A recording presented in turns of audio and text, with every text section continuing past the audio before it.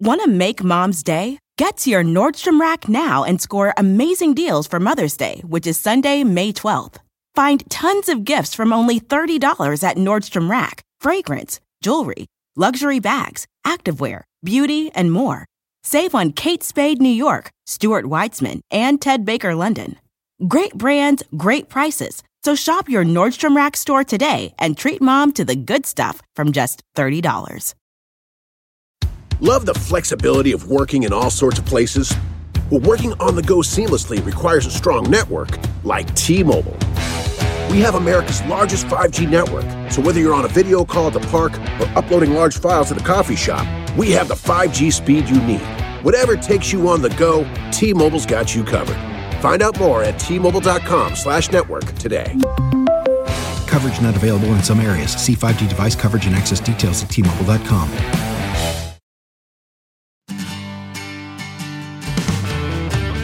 We're getting together to talk about all the things we used to do.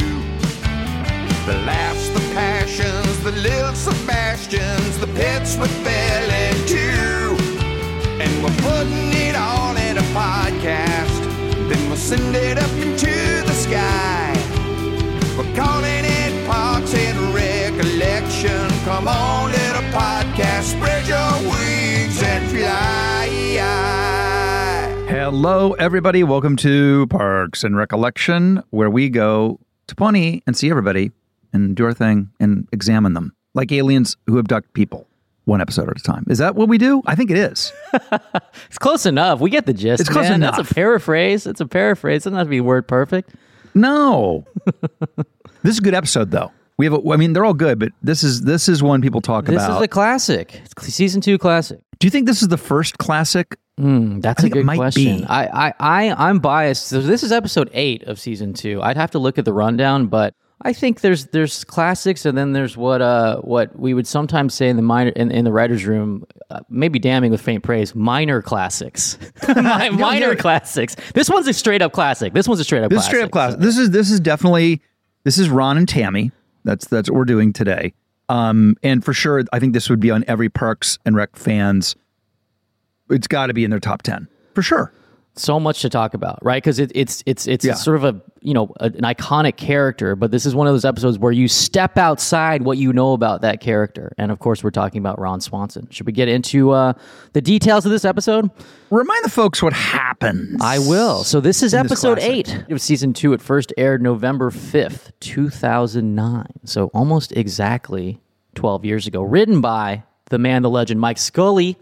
Used to be the showrunner of The Simpsons, and directed by Troy Miller. Fantastic episodes. Shall we do the synopsis, Rob? Yeah, I will let you take it away because nobody brings it home quite like you do. All right, here we go. A lot to get through in this one because it's such a legendary episode. The episode opens with Andy taking over disgruntled old Gus's shoe shine business in the city hall. It's the cold open. Later, Mark breaks the bad news to Leslie that the Pawnee Library has placed a planning claim for Lot 48. Leslie and the rest of the Parks Department express their disdain for the library, much to the confusion of Anne, while Ron is particularly angry to learn that his ex-wife Tammy, who he insists is evil incarnate, is the new library director. Leslie decides to look evil in the eye and confront Tammy directly about the library's planning claim, but to her surprise, Leslie finds Tammy to be warm and friendly.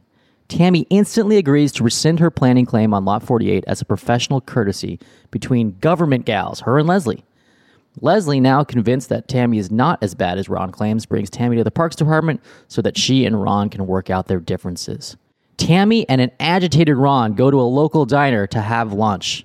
Legendary scene. The two sit down amicably, but soon erupt into a loud argument over who set the bed on fire, which jump cuts to them sitting back to back in separate booths eating, then cuts to the two making out between the two booths, then on the table, which Ron pulls out from the wall, then running out to their car and driving to a local motel, where they strip off their clothes and they run into the hotel room. Meanwhile, Mark enlists Tom's help in dealing with Andy, who's working hard to try to win back Anne. Taking Tom's advice to take the high road, Mark confronts Andy at the shoeshine stand, only to find Andy has covered the wall above his stand with pictures of Anne. Finding ads posted with Andy and Anne's shoeshine, Anne tells Andy to back off and take down the Anne shrine he's erected. Later, a cheery Ron waltzes into the parks department, providing way too many details about his sexual exploits with Tammy.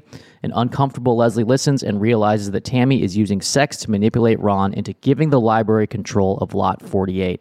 Leslie confronts Tammy, who smirks and tells Leslie that she'd rather be a Cleopatra than an Eleanor Roosevelt. Really seminal talking head, describing Leslie's character. Leslie tries to get Ron to break up with Tammy, but he insists he's powerless to her wiles and convinces Leslie to go with him to do the deed. The two go to the library, and Ron immediately caves when Tammy flirts with him. Leslie gives up, telling Ron he should do whatever will make him happy. Impressed that a woman put his needs before her own, Ron decides to break up with Tammy and give the lot back to Leslie. After breaking the news to Tammy off camera, Ron flees the library with half his mustache missing and a pushpin stuck in his forehead. The two share a drink back at the parks department and agree that Tammy and the library really are the two worst things in the world. And that's the story of Ron and Tammy. So this is the first time we see Ron kind of go batshit crazy. like this is all escalated in later seasons. But I think it was fun to kind of see Nick Offerman and his real life wife, Megan Mullally, together in this episode. Was there ever any thought that Ron Swanson's ex-wife would not be Nick Offerman's actual wife, or was it designed for Megan? I think it was designed for Megan. Greg, correct me if I'm wrong, but yeah, it I think so. Nick and Megan love acting together. They're always in stuff together. They're one of the most loving couples I've ever seen, and they're both fucking phenomenal comedic actors. And so they often come as a package deal. So I think Nick has appeared on Megan's stuff, and Megan has appeared in Nick's stuff, and they're in movies together. And but yeah, I think very early on, again, like I said, this is one of those episodes where you take an iconic character like Ron Swanson, and you know everything you think you know about him, right? You have all these facts you know about him. And then every so often, an episode like this enhances the character because it shows him step outside who he usually is. And so, yeah, I mean, it's so interesting. I think one of the reasons Nick got cast in the show is because he had these smaller parts in previous things that Megan had acted in, and Mike had remembered those parts. They are amazing together. And Megan, of course, brings her 75 Emmy wins for Will and Grace. I think she won 70. It's 75 Emmys she won. Yeah, that's the amount. That might be an undercount. Yeah, I think it is. It's a little. I rounded it up or down, as it were. There's a lot in this episode that makes me laugh. I mean, it just starts off great with old Gus. It's just such great casting. The notion of old Gus, and he's actually old and belligerent and kind of nasty, is super, super funny. And Andy, I love Andy laughing at the nasty old man tirade he goes on while he's being awarded. Yeah, it's always, I think that was a play on, I think, in the writers' room we were talking about, you always do these speeches and, these beloved figures, you're so reverential. And then what if in that ceremony, the guy was just a huge dickhead and just tore everyone a new one? And then, cutting to Andy laughing, like that's a very funny cold open. I also love that the worst thing in the world are libraries. Yes. It's just a funny, really, really funny concept, especially for Leslie Knope, who's so learned and loves book. You just know she was a pleasure to have in class. Yeah. So the notion that she hates libraries is too funny to me. It was absolutely, and I think one of the inspirations behind that, and it's such a strange sort of choice, but so I think, Mike Schur, one of his favorite shows is Cheers. And Cheers had, this sort of running joke on that show of who their rival was. And they had a rival bar called Gary's Old Town Tavern. And so at one point, Mike was like, well, the Parks Department should have a rival department. And so it kind of manifested twice. It manifested first in the rivalry between the Parks Department and the library. And then later on, we did an even bigger version, which was between Pawnee and Eagleton. It was like, okay, there's so many look, you're doing 125 episodes, you're going to do a lot of rivalries. So that was kind of a secondary thing. And we brought the library back again and again, and it was kind of fun. So this is one of the, I think, the earliest, maybe the first library episode, because you see Anne being like, what the fuck is going on between parks and libraries? There's so many great Ron and Tammy moments, but my favorite in this, and it happens in Ron and Tammy 2, which we'll get to when we get to that, which is, I love that episode as well, but that Ron consents when she's nearby. Yeah. Like he's an animal. She's He can- here. He's like you that can smell her. Offerman voice. She's here, like that, She's which is here. unbelievable. Also, like when actors do that kind of stuff, you can build off like their reads. Like that was something he kind of did and performed that way. And so in later episodes, we would do that again and again, and it's just like, oh, this is just a really funny thing. It made us laugh so much in the edit. And one of the great things about Megan is she's just, Mike approached her to do this role, and it's obviously a crazily villainous character, and she was like, yeah, I'll do it. Sounds great. Like, do you want me to play someone completely terrible and awful, and essentially a villain? And she was really excited about the script and especially all the dialogue of Ron talking about Tammy, and it was like, yeah, I love all that stuff. I mean, how fun is it to see your husband describe you in this way? And so some of this stuff was improvised. A lot of that on-screen fight thing. So that diner scene is kind of this epic scene. And one of the craziest parts was as they're fighting and kissing, Offerman pulls the table out of the wall, and that wasn't scripted. So that was just like, it just happened. I mean, that's the upside, by the way, of casting your real life wife, is that it's probably not cool to do that with a random stranger you just met. So I think they could go a little farther, and that their improvs could go a little farther than it's like, yeah, I just met this woman. Her name is Jessica, and I'm going to do this crazy shit with her.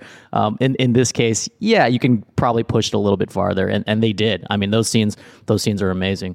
And Nick is a strong man. He's a It also proves that. He's a bear. He's a fire hydrant, man. That guy's a thick dude. He's a bear. He's a bear. He's an actual I've punched him I've punched him in the chest before. He's a solid. He's made of oak. That guy. He truly is. The thing about Megan and the thing about Nick is they're fearless as performers. Yeah. They don't give, a fuck. They just go for it, and that's it's I always say when people ask what the key to comedy is, and I always say that the great ones have no, governor on themselves in terms of how they're perceived, and they just are willing to go for it. I mean, you look back to like Lucille Ball, who was a gorgeous, ingenue, but her special sauce was she did not care that she looked like a fool. Yeah. And that's what made her beloved. Yeah, and it's that thing that all the great comedians have that. It's that thing I've heard you say before too, where it's like, you can't have vanity, right? It's like you can't have vanity. I think you talked about with Pratt when he was on. It's like, yeah, you got to be open to looking silly. It doesn't matter if you're a good-looking guy, an attractive woman, like, you just throw vanity out the window and just go crazy. And that was, by the way, besides the table getting pulled out of the wall, there's a scene later when they run into the motel room where Megan rips off her shirt, essentially, and that was improvised because we would never tell her to do that. That wasn't in the script. This is a TV PG show on NBC network television, and she said, there's this quote that we dug up that she said later. She pulled off her top and she said, "Yeah, I didn't care. It was 6 a.m. Who cares? I didn't know anyone on the crew. Like I'm just ripping my shirt off." And that's the thing you got to think about when we're filming these scenes. Like you look at the scene and it's Nick and Megan going crazy. It's Ron and Tammy like making out and all this stuff. It may very well be Monday morning at 6:23 a.m. Like that's when we're shooting a lot of this stuff to make use of daylight. Like you're literally shooting at 7 a.m. or whatever. There are certain moments where you go, "Yep, I'm really in show business."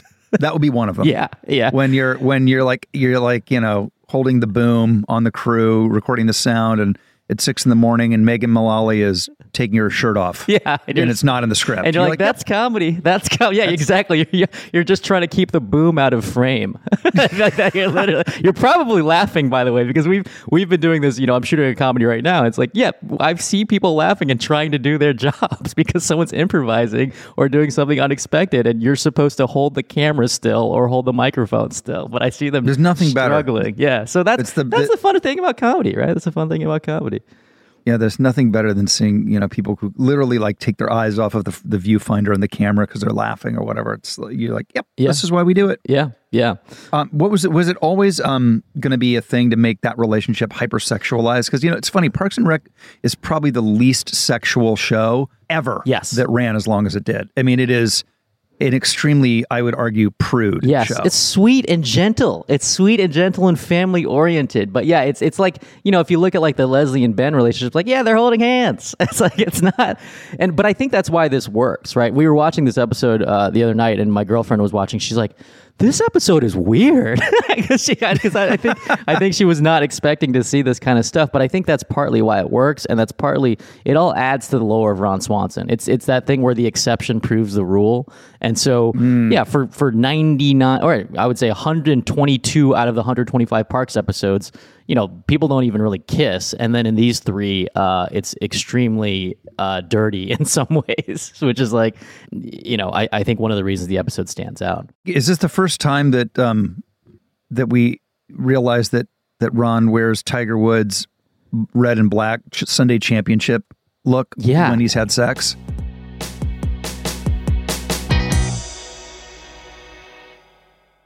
Warmer, sunnier days are calling. Fuel up for them with Factor's no prep, no mess meals. Now, Factor's fresh, never frozen meals are dietitian approved, which is awesome, and they're ready to eat in just 2 minutes. So, no matter how busy you are, you'll always have time to enjoy nutritious, great tasting meals. So good. I love this stuff. With 35 different meals and more than 60 add-ons to choose from every week, you will always have new flavors to explore to help you crush your wellness goals. And let me tell you what I crush. They have a smoky bacon and cheddar egg bite that is good. I tried their shakes also, and they were so good. I'm a Factor fan. Head to factormeals.com/parksandrecs50 and use code parksandrecs50 to get 50% off your first box plus 20% off your next month. That's code parksandrecs50 at factormeals.com/parksandrecs50 to get 50% off your first box plus 20% off your next month while your subscription is active. Want to make Mom's Day? Get to your Nordstrom Rack now and score amazing deals for Mother's Day, which is Sunday, May 12th. Find tons of gifts from only $30 at Nordstrom Rack. Fragrance, jewelry, luxury bags, activewear, beauty, and more. Save on Kate Spade New York, Stuart Weitzman, and Ted Baker London. Great brands, great prices. So shop your Nordstrom Rack store today and treat Mom to the good stuff from just $30. There's a lot of great work by Megan, but my favorite thing she does in this episode for sure is, and I love the little things with actors. One would hope any good actor can land a joke. So to me, those should be the givens. I'm looking for the stuff that's like the freebies that are unexpected. And so for me, there's a shot of when we've discovered that she's trading sex for the library. That's the big reveal. There's a shot of her kind of smugly walking down the hallway, and the look that she gives the camera just as she turns the corner is my favorite thing she does. And it's like when you realize you're kind of in the hands of a master, right? It's like when they're doing things that are not necessarily scripted, but they feel real, they feel justified by the character, and they're just building on it. And then moving forward, you can build that character more and more. I mean, that's when obviously, look, like you said, she has 75 Emmys, so there's a reason she is who she is. But yeah, I mean, she just brought so much to the role. And again, the fact that she was so game was a huge part of it. There's also little trivia nuggets when we go into her office. You see in the background, there are books that are listed as approved for the library. And these include books called Sperm Suicide, Woman War 3, quote, Take His Balls and Go Home, and quote, Controlling the Male Mind. And that's like, I remember seeing those in the cut, and it was like sometimes with the props department, just the sort of behind the scenes stuff, there's so much shit going on when a show is shooting. Like there's so much stuff that has to get approved. And so some of that stuff, when you see props or signs or whatever, I would say like half is written by the writers or someone like the script coordinator or the writer's assistant, and half like the props department might just come up with a bunch of stuff, and sometimes you'll just approve it. So in this case, I believe, I could be wrong, but I believe a lot of that stuff was actually written by the props department and then was just selected. Guys, hey, I just wanted to pop in and talk about this for a sec. Before I became a writer on the show, we've talked about I was the writer's assistant and I was the script coordinator. And so in that job, I would hear from the art department or props or set deck, what we needed made for the episode. So usually they'd reach out to me when it was a piece of art called out specifically in script. let's say, for example, we say there's going to be an article about the pit and they needed the copy written for it. Or we have a diagram of how to make a park like the one on the whiteboard in Kaboom. I'd speak with the writer of the episode, and sometimes she or he would come up with it. But oftentimes it was me or one of the other writer's assistants. And so in this case, I'm quite confident to say that this was props. Well, I have a bone to pick with the props department in this episode. In the Shrine to Anne, I was like, who is that? Those are old photos of Rashida. That's another thing that is really funny. Like when you do a show, it's always cute in movies or shows when they ask for those old photos and the actor like sends them in. I'm sure you've done it in the past, right? I have a file. Yeah. I literally have a file. That's interesting. Because every single show I do, movie, whatever, inevitably, particularly if it's a family thing, they'll probably, hey, do you have any old photos? Yes. And my favorite is they always ask you as if they've invented the idea. Yeah. Do you have That's my do you have favorite. high school photos you've used? Like what have you used in movies? I'm just curious. Like, do you remember? In the Outsiders on the piano, there's a baby picture of me that they made into a plate. Wow, that's a good answer. I mean, that's like very specific. That's the first one I remember. Yeah. But then you get into the thing of, wait a minute, that's the same baby picture from the Outsiders, so it really shouldn't be in St. Elmo's Fire, and it definitely shouldn't be in 911 Lone Star, because they like you only have so many baby photos. Yeah, well, of course. And we were talking about this, like, there's kids now have way more photos taken of them because people have phones with them. But when we were growing up, not to age us, but when we were growing up, people didn't have iPhones, so there's no iPhone photos of me as a 6-year-old. There's like a few grainy film photos, and that's it. That's all we got. No, it always makes me laugh, and then a lot of times they don't make it into the movie or the TV show, but it is fun to look back and try to find them. So people listening to this, just next time you're watching a family show, see how many you'll see. There's Paul Rudd and he's got his he's skateboarding. And it's like him growing up in wherever, Kansas City or whatever. But yeah, if you pause it, you'll see these photos of Anne, and it's Rashida had to like dig up and send in old photos of herself. You're just lucky that it isn't like her with like Eddie Murphy or like someone super famous from the 80s, because that was her childhood, right? You have to crop Lionel Richie out and pretend he's somebody else. The other thing people would do is superimpose your head onto existing photos to make it for a prop, and there are some really bad ones in the background of The West Wing of like Martin Sheen's head superimposed on Bill Clinton's body, and like Bill Clinton has those giant hands, and then Martin's head doesn't. It's really because you only have so much you can do with the lighting, right? So it's like bad photoshops, right? It's so funny. So getting back to the story, there's also so many iconic lines in this from Ron to Tammy, and just I think the writers had fun with getting, again, to have a guy be out of character, right? And to get a little bit dirty, like to get a bit dirtier than usual on the show. Like there's the line, what is it like to stare in the eye of Satan's butthole? I mean, that's not generally in the show. That's not generally in the tone of the show.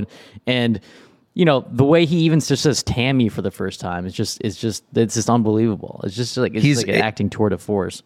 I like when he says, we have something twisted and beautiful. We have something twisted and beautiful. And then he's like, when we spend time together, it's like doing peyote and sneezing slowly for 5 hours. And then, by the way, he concludes just by saying, that woman really knows her way around a penis. By the way, I love all our Offerman impersonations. Yeah, I know. I think we just need to keep doing Nick impersonation because he's so fun to do. The other thing is you never see Ron weak. Yes. Right? Yes. And so he literally says, she has all the power and I am nothing. Yeah. And he's, I'm so little. I'm so little. I'm so little. I'm so little. Yeah, made me laugh out loud. He's crying. I mean, like, you just, it's whimpering. He's whimpering. Yes, he's whimpering. It's like watching your dad cry, right? It's like watching your dad cry. He's everyone's dad, right? He's everyone's dad. And it's compounded by the fact that it's this real life wife, and while we were breaking this episode, it was tricky because with guest star episodes, and you can probably talk about it. You've been a guest star. You've had guest stars on your shows. Yep. There's always a tricky balance of you want to feature them, you want to make sure they're showcased. You have this great comedic talent. Megan's coming in, and you also want to service your main characters, right? So we had to. It was a real struggle. I remember breaking the story. You want it to be about Ron and Tammy. They're in the title, but you also need Leslie to be involved. And so that was kind of the balance. And how do you make that happen? I think, the writers ended up doing a pretty good job, which is, having the first scene be between Leslie and Tammy. And then ultimately the culmination, the sort of climax of the episode is Leslie mediating between the two of them, right? We just, she goes in there and she kind of defers to Ron and gives him the strength to do it. And it ultimately ends up being a friendship story between Leslie and Ron, which for my money, those are the best episodes of the show. Yeah. I didn't know that Pawnee had such a seedy side of town. When they go to what is that motel? That motel is really seedy. Yeah. It's great. It's like all of a sudden, is this Breaking Bad? No, I know, right? It's like this. And the name of it is great. It's the Grand Capri Hotel. Yeah, and that's when you're shooting in the valley, in the San Fernando Valley. Yes, that's like a part of Pawnee that are we in like a Wim Wenders movie? It's like, is this Paris, Texas? Like, what's going on here? It was very it's funny that location was like bumped both of us because it was like super real. Yeah, it suddenly got because like so much of the show is like it's cartoony and fun and like upbeat and like wholesome, as you said. It's like a Frank Capra movie, and then suddenly it's like Pawnee's a Frank Capra, and then all of a sudden it's like, I didn't know Pawnee had such a big meth problem. It's got it. Well, then you think about all the other locations. I mean, I don't know the Glitter Factory. We got the Bulge part of town. We got Pawnee ends up being a massive city. They have a lot of districts, but yeah. So. Nick takes down at the end, he refers to the photo on his wall. He says, "I'm a simple man. I like dark-haired women and breakfast food." One of the great, iconic Ron Swanson lines of all time. Yes. Right? Yes. Of all time. And that's one of I actually wanted to talk about that. Great. Like that stock photo is one of the funniest things in the show. It's a stock photo of a woman with breakfast, like just a brown-haired woman with like sunny side up eggs, which is in the show for years. Does somebody Google, and they probably did, dark-haired woman with breakfast food. That's right. And the reason, the genesis of all of this, Rob, I'm not joking, I believe was just a legal clearance issue. And it's because in the pilot of the entire series, he has a Bobby Knight photo there. And it's a photo, Indiana basketball coach Bobby Knight, legendary, wore the red sweater, etc. And I think like legally, for some reason, that didn't get cleared properly. So I think the legal department was like, you can't use that photo anymore. So we had to replace it. And it became, like you said, this sort of character-defining talking head from Ron, where he talks about two things he loves and became things that we kept going back to. Think about all the times he talks about bacon or meat in the show. It's like, it's kind of because the Bobby Knight photo wouldn't clear. And so we had to replace it with a stock photo. And it still makes me laugh every time I see it. And it also proves my thing about the young filmmakers, out there, is that when you're stymied doing something or something you think you want to have, it doesn't happen. A lot of times it's the universe giving you a gift. Yeah. So you really want Bobby Knight. You're super bummed when you have to pull it out. But it leads to Nick Offerman's obsession with bacon. Yes, it's him. Where would you be without that? It's him saying, give me all the bacon and eggs you have. It's him eating, a breakfast buffet at a strip club. It's him, it's everything. It's all of these moments that are amazing from him. In Rocky, in one of my favorite movies, in the original script, Rocky and Adrian go on their first date finally, and they go ice skating, and they were meant to go in the script to Rockefeller Center. And Rockefeller Center, the big, all the Christmas tree and the big statue, all beautiful, beautiful. And then they can't afford it. They can't get the location. And all they can get is a literal closed down, not even open to the public, closed down hockey rink. That's what's in the movie. And it's an iconic, sad, lonely, lovely scene, but only because they couldn't get what they thought they wanted. Right, which would have been a cheesier, sort of like more traditional rom-com-y moment. I mean, yep. Look, limitations can provide moments of creativity for you, limitations. For sure. And there's another classic Swanson talking head in this where he says, "On my deathbed, my final wish is to have my ex-wives rush to my side so I can use my dying breath to tell them both to go to hell one last time." And then we cut, and he says, "Would I get married again? Oh, absolutely. If you don't believe in love, what's the point of living?" which is really like, and that's perfect Mike Scully. That's his sort of. We used to call them Scullyisms or Scully jokes, where it's like it's such an economy, it's such a reversal, it's such a surprise, and so sometimes we would aspire to write, jokes as succinctly and concisely as Mike Scully, who's one of the best joke writers I've ever met. So I think kudos to uniformly accepted as probably the killer joke writer. just a in comedy machine. Yeah, television. between Scully and Harris, it was like those guys were just joke machines. What's the deal with Andy's reality series bit in the show? Oh yeah, we got to talk rips about up a that. fish. We got to. So I remember shooting this. Like I remember this coming up. So yeah, it's, again, a classic misdirect. It's almost like a 40s screwball comedy or something. It's like, yeah, Andy's been working on applying to reality shows like Survivor and Deal or No Deal, and then you cut to him and he's shirtless, like wearing a shirt around his head, and he's ripping the guts out of a fish. And he's like, I'd be a perfect contestant for Deal or No Deal, and that's the joke, right? It's a reversal. But yeah, I wanted to talk about this Andy B story a little bit too, because a couple things. One of which I keep talking about in the show is the secret formula of the show is jobs, parties, and gifts, and in this one he gets a new job. So he becomes the shoe shine guy at the city hall, and one of the reasons for that was like we just wanted to get him into the world. You know, we really loved Pratt, and we wanted him around more. And it was like, well, if his job is in the fucking building, like that's going to help a lot. So we just put him in the building. But I also wanted to just go through, because sometimes it makes me laugh how many jobs each of these characters has over the course of the show. So just a really quick rundown. So this is, look, we know, so just let's go through some of the jobs Andy Dwyer had over the course of the show. We have, of course, vocalist and guitarist of Mouse Rat / Scarecrow Bro / Nothing Rhymes with Orange, Nothing Rhymes with Orange, etc. Shoe shine stand guy. That's the job he gets in this one. Mm-hmm. Assistant to Leslie Knope. So he later becomes Leslie's assistant, right? Then assistant to Leslie Knope during her city council campaign / security guard. So he's also a security person. Then also weekend security guard at Pawnee City Hall. That he gets that job at some point. Then also assistant to the Sweetums Foundation's charity work when he becomes an assistant to Ben at the charity foundation for Sweetums. He's also the lead actor in a TV show, Johnny Karate's Super Awesome Musical Explosion show. So he also has that job. So it's like he gets a new job every like 3 episodes. Like there's so many jobs, and I think I'm forgetting some as well. I think at one point he might be Ron's assistant. I mean, like it's. But that was one of the story moves we did, which is like you don't really even deal with it in the show. It's like in this case, like he's by the shoe shine stand. You had some interactions with him at the shoe shine stand, I remember, and like when you came into the show, and so that was kind of fun, right? It allowed him to interact with other characters. I just read just this weekend I read TV Line, or one of those things, did a poll of fake TV shows that we wish were real TV shows.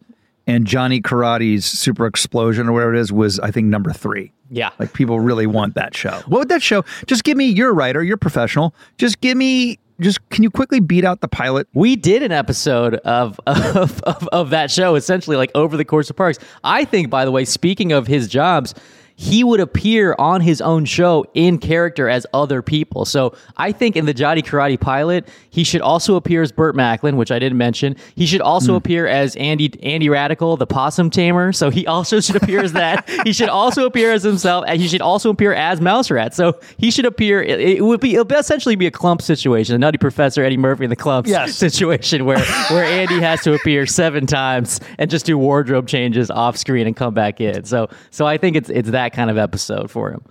I want that badly. This big Brandanowitz B story. We got some big Brandanowitz going on. Yes. By the way, and look, I know. Look, you got stipulated. You guys are genius writers. You're the best writers who were ever created comedy. It's you guys.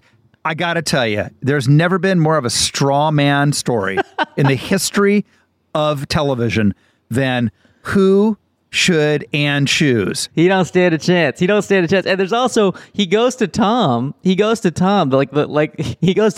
advice, a guy who's essentially never got on a date. But then Tom actually gives him good advice. He's like, he tells him to take the high road and like be a nice guy. And then of course there's a talking head where Tom is like, oh yeah, I always told people to take the high road because I want more room on the low road. he mimes driving a truck on the low road or whatever. But it is funny too, because I think this was about the point in time where it was after we realized this, but like everyone just loved Pratt so much on the show that there's literally a scene where like Andy is leaving, and Donna's like, I like Andy. Like she likes Andy now. So it's starting that run where like Donna is into Andy, where she says, Andy. Like that's really like, I don't know, it just made me laugh when I saw, because I forgot about that element of the show where like she's kind of into Andy, which is like very funny. So Yeah. There's also a little nod to something which crosses the A and B stories over in the end of the A story, where, they say, this is why you never get back together with your ex. And obviously it's referring to Ron and Tammy in the A story. But the astute viewer will also realize maybe there's some connection to the B story where Anne is trying to decide, between Brendanowitz and Pratt.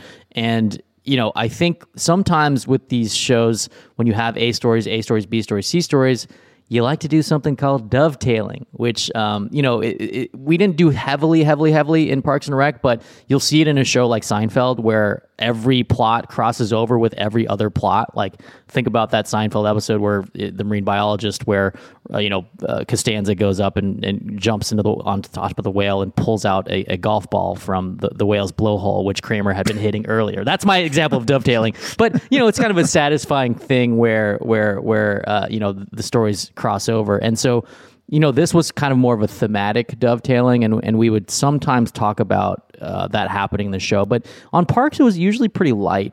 Sometimes it would happen, but we weren't trying to do it every episode like they definitely do on like Curb or Seinfeld or shows like that. Well said.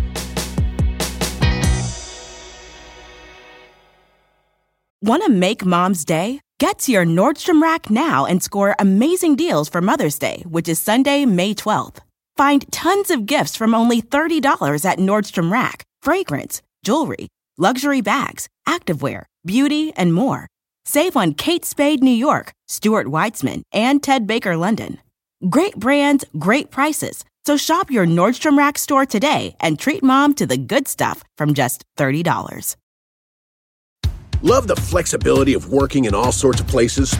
Well, working on the go seamlessly requires a strong network like T-Mobile. We have America's largest 5G network, so whether you're on a video call at the park or uploading large files at a coffee shop, we have the 5G speed you need. Whatever takes you on the go, T-Mobile's got you covered. Find out more at T-Mobile.com/network today. Coverage not available in some areas. See 5G device coverage and access details at T-Mobile.com.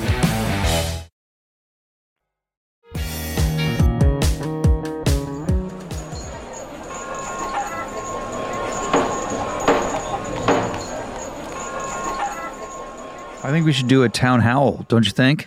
Let's do a town hall, or as we call them when they're voicemails, a town howl. Oh, hit it. Yes, this is John in Kentucky, and I just wondered if you could expand on the Lurpus family. I heard some rumors about Herman Lurpus being a failed chemist, and wondered if you had some backstory on that. Thanks for bringing all this to us, man. We love it. It's like being there again. Peace. Now, hold on a second. Now, wait a minute. So, John from Kentucky, thank you for the town hall, first of all. Are we sure that he didn't act in the show as Herman Lurpus? Because are we sure that John from Kentucky is not the actor who played Herman Lurpus? Because that is kind of what Herman Lurpus sounded like. I mean, a great question. Also, what I think that was Herman Lurpus. I don't think there's anybody in Kentucky with that name. It does sound like it, but wonderful voicemail. Really gave me maybe the biggest laugh of my day. Loved it. Also, he asked if there was a rumor Herman Lurpus was a chemist in the past. I think he's a chemist. I don't know where he's getting that information. I love that. I don't know if that's on the Parks and Rec Reddit or what, but so basically oh man. So the Lurpus family, this is, again, it all comes back to legal name clearance, Rob. Like we go back to the lawyers. So say you come up with the name Ron Swanson. You then have to submit it to legal, and they run it through a phalanx of lawyers, and they try to clear it and make sure that you can use it in the show. But it's a mathematical formula the lawyers have come up with. Exactly. So Mike, very early on, he came up with the last name Lurpus, which is spelled Lerpiss. And the good thing about the name Lurpus is I think it's a made-up name that no one has. So at that point, you can do anything. And so it became so tempting to just keep using this last name because you know it's going to clear. And on top of that, it's a silly name. So I will very quickly go through all the people named Lurpus on the show. There's a Herman Lurpus. There's a Bjorn Lurpus, played by Mike Mitchell from Doughboys. There's Dennis Lurpus, played by Jason Schwartzman. There's Kurt Lurpus, played by Dave King, one of the writers. There's Lalissa Lurpus. There's Karen Lurpus Gretzky, hyphenated. There's Jaquiz upon Gretzky Lurpus, all hyphenated. And there's Rachel Lurpus. So it basically became this family of people named Lurpus in the town. So when you watch these episodes, keep an eye out in the credits of who is in the Lurpus family, because in our minds, our backstory, our headcanon was there is just a family of people named Lurpus in Pawnee, and that's why there's so many of them in the show. And they're clearly Irish Catholic. That's the backstory. This is our time in Pawnee is up, but there's more next week. Am I wrong about that, or am I right? There's more. Can't wait to come back next week and talk about another episode. And of course, thanks to producer Schulte and producer Greg. And don't forget to subscribe, like, rate, and review. It really means a lot to us. Me and Rob personally do it for us. Thank you. Bye for Pawnee. Bye.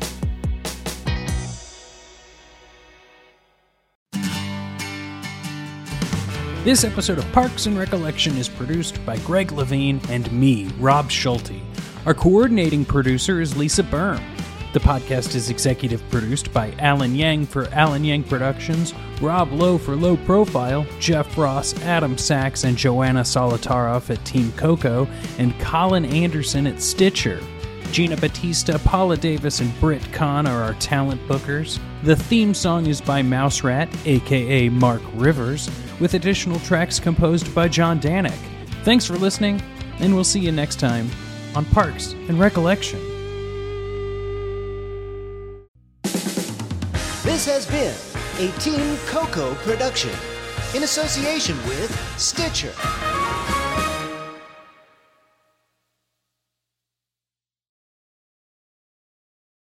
Want to make Mom's Day? Get to your Nordstrom Rack now and score amazing deals for Mother's Day, which is Sunday, May 12th. Find tons of gifts from only $30 at Nordstrom Rack. Fragrance, jewelry, luxury bags, activewear, beauty, and more.